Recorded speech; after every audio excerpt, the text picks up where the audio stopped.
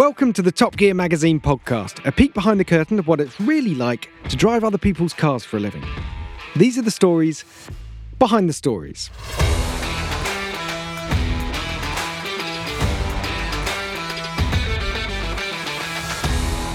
Hello everyone and welcome to the latest instalment of our series of pods entitled That Time We, insert name of a silly feature that we did in the past, and we tell this story from the archive and breathe new life and detail into it. So I'm joined today, Rowan Horncastle, Ollie Marriage, and in the studio we have Tom Wookie Ford, who's going to be regaling us with the time. That time he drove an Ariel Atom to the Arctic Circle, which sounds very stupid indeed. What were you thinking? I was drunk. Not on the actual gig. But... How much of it was done on a trailer? Come on, tell us. So, look, full disclosure here, absolutely none of it was done on a trailer. And that was the most idiotic part of the whole feature. It was literally, picked it up in Somerset from Ariel, drove it to Newcastle, which was enough, to be fair. Took a 20-hour ferry to Kristiansund and then drove it to the Arctic Circle. What was the ferry like? Was it like one of those nice cross-channel ferries? No, those ones little from disco. Newcastle. The Newcastle one is always fun, Party regardless. It's very fun. But let's rewind slightly and add some context. Okay. When is this happening? But what is the Ariel Atom? Because at the time, the Ariel Atom was brand new, which will help answer question one. So back in the day, the Ariel Atom had just been released. And of course, because it looks like a roof rack with wheels on, I was immediately entranced. Not being very into track driving, I was like, I'm sure it could do something else. So I just thought I'd do the longest trip, most stupid trip I possibly could. So this was 2005? When the Atom had a K-series. Yeah. Oh, really? That old Rover engine? Yeah. So that was before Honda even got involved with the Atoms. So it had a K-series, and to be honest, we didn't do anything to it. We put motorsport batteries in it because we knew it was going to be cold, and we put some... What time of year? Winter tyres on it. I can't remember. Honestly, it's always cold in the Arctic. It doesn't matter.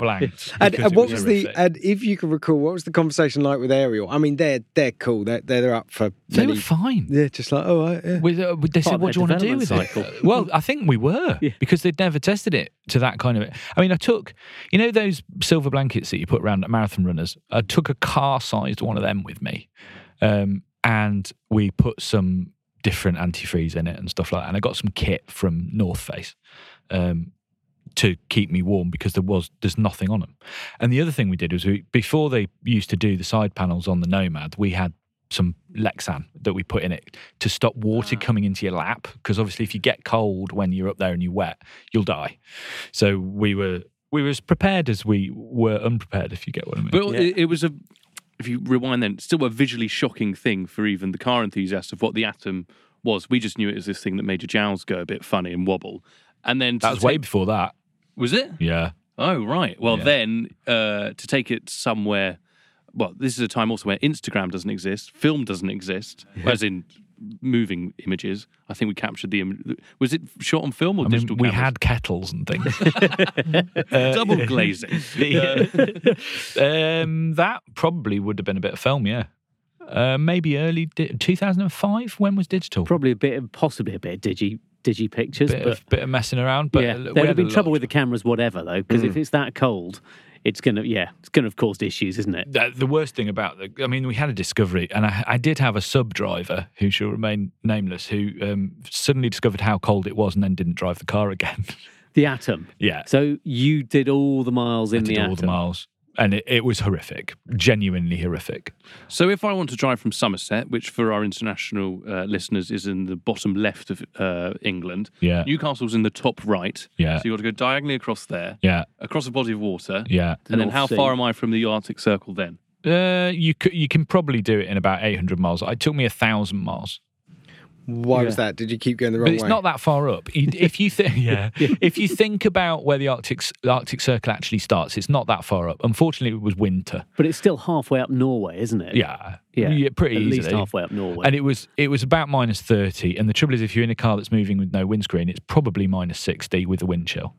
So I was wearing a full face helmet, and I got frostbite underneath my eyes because there was a vent in the thing, so it looked like one of those American football players that puts like black paint under their eyes, and then all my skin sloughed off. And I thought I'd lost my toes. I couldn't, I genuinely thought I was in trouble. Where did you last see them? I put them in a boot. You need to take better care of your toes. Talk me through your kit. So I've got some stuff from North Face. Doesn't sound like it ran off Fine's spec. No, because I didn't know what preparation. I needed. Well, I got a Himalayan suit, which I thought was a big orange, it's like a sleeping bag, but with arms and legs. So I thought that'd be brilliant. It doesn't a slanket, with like a scarf and some gloves, and thought it'd be great. Nah, they're built for walking about in. So as soon as you're sat in a bucket seat and it compresses all the insulation, it doesn't work.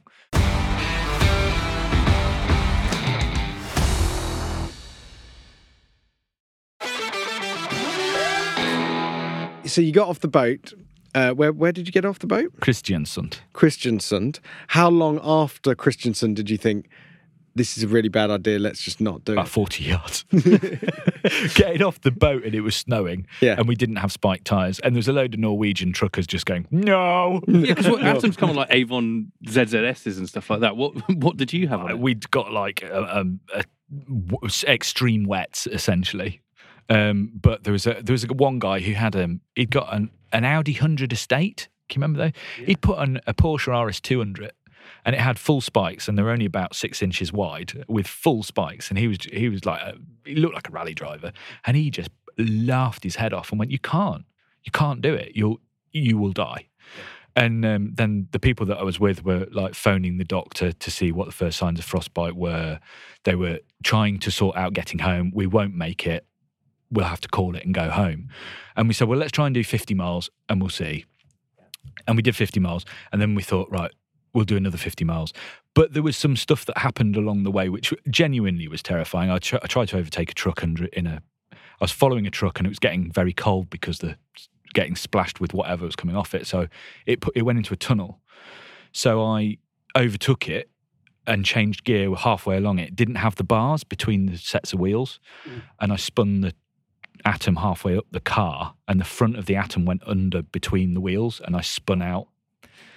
The front of the car went under the trailer. What went catastrophically wrong there with your gear change? I just changed gear badly, and because it was entered a death spin. The front of the car went straight under the lorry, which was my legs. Don't forget, because in an Atom, your feet are that far forward, and it spun out, and I just had to sit for about 20 minutes. Yeah, that's a scene from the Fast and the Furious, right there. It's spinning. Did you get a photo of it? Real terrifying. No, of course we don't get photos, stuff like that. No. It was physically hard. It was mentally very difficult. I think that was one of the things that I realised when you're doing something. You basically tense for 16, 17 hours a day. And I don't think we get away with doing it now. No. Because it was dangerous, essentially. And just a team of 3 of you? Yeah. Yeah, with a support car. And a support driver who was not interested in driving. He didn't want to play with me, which wasn't fair, I don't think. But also, this is the era before podcasts and Spotify music in your pocket and all that jazz. I guess you couldn't take your vinyl player with you. Were you just singing in your helmet? Just chatting away to myself. Just a little flick book, I mean, you sort of get by on the scenery for a bit, and then suddenly it's just white. They're a tree. But yeah, I've nothing like this.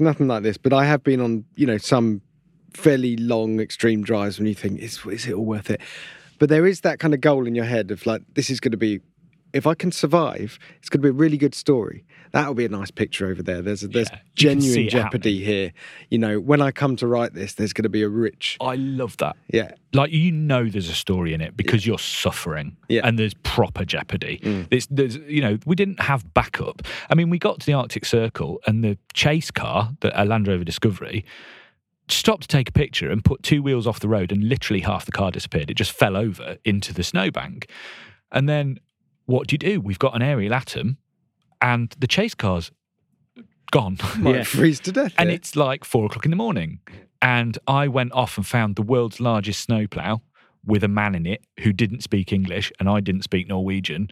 and I'm not sure what he thought I was asking for. What's the international symbol for chase car in snowbank might die? Please come. Of course, he thought I was a weirdo because I'd just turned up in an Ariel Atom. He pulled the big. I've never seen. It's like a ship chain, and put it around the front axle of the Discovery. And I thought it's just going to rip the entire front of the car off.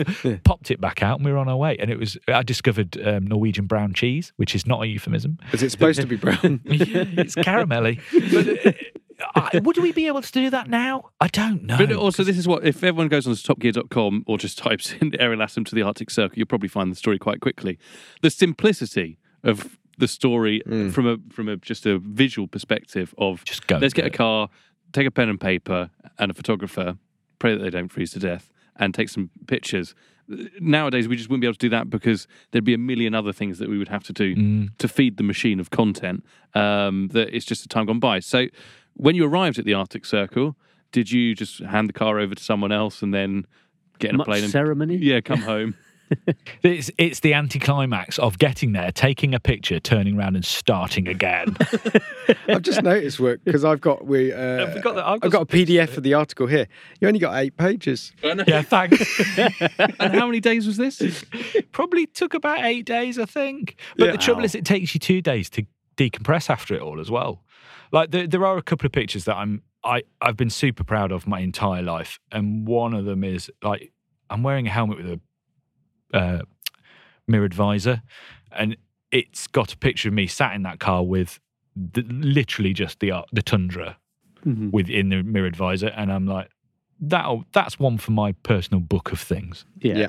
And did it put you off? Because I do remember another open sports car, track car, being taken somewhere very cold, where you then had clothing that had its own heating system in it. As a KTM? Oh, I got a KTM and drove it up the Cannoncarm ski run. I drove it up it and then drove it down it, and nobody tells you that driving down a ski run is a lot harder than driving up it. I put spikes on that one, though, and I did have a heated waistcoat. So would you like do it again? Like a crap magician. Or what would you take to the Arctic Circle? Is this, I don't know, could you do it? Would you do it again? Because actually, as a bit of a surprise, we've got the new Ariel Atom parked outside the office. We've got you some long johns. And I love driving long distances. They're a kind of zen element to doing it. And the idea of just being able to get in, this is what cars are for me. You get in a car and you go and do stuff. It's an enabler, isn't it? It's just a vector to going and doing. I mean, obviously an Atom's like a pretty special piece of kit, but just being able to get in a car and go to see something like that without there's no, you've not got to get a visa, you've not got to mess around. Europe's pretty cool, but you've got to have the kind of trauma to have the joy of managing it. Otherwise, it has no value. Yeah, and the stories afterwards. I mean, I've got pub stories from that trip for days. Although, because I'm so damaged mentally and internally through all the things I've done, I can't remember half of it. So I've got a really big phone dump thing, and I remember everything through my phone. I think a few of us like that. Voice notes or written down? Oh no, just photos. I'm visual. I'm a visual learner. Yeah. But anyway, Wookie's got a mountain of archive stories that we can go through. So he'll be back on the podcast again for a few more. What do you want to do next time? I always like the Cowboys in Hungary. We might need to rebrand these. Oh, living with the Cowboys on the push there. Yeah. We could do the KTM thing. I've done some very stupid things in America. Yeah. Yes, but let's keep it really dangerous to, ones. To your Top Gear career here. Yes, exactly. That's true. I've got a load more. Please join me for next time. Yeah. All right. Yes.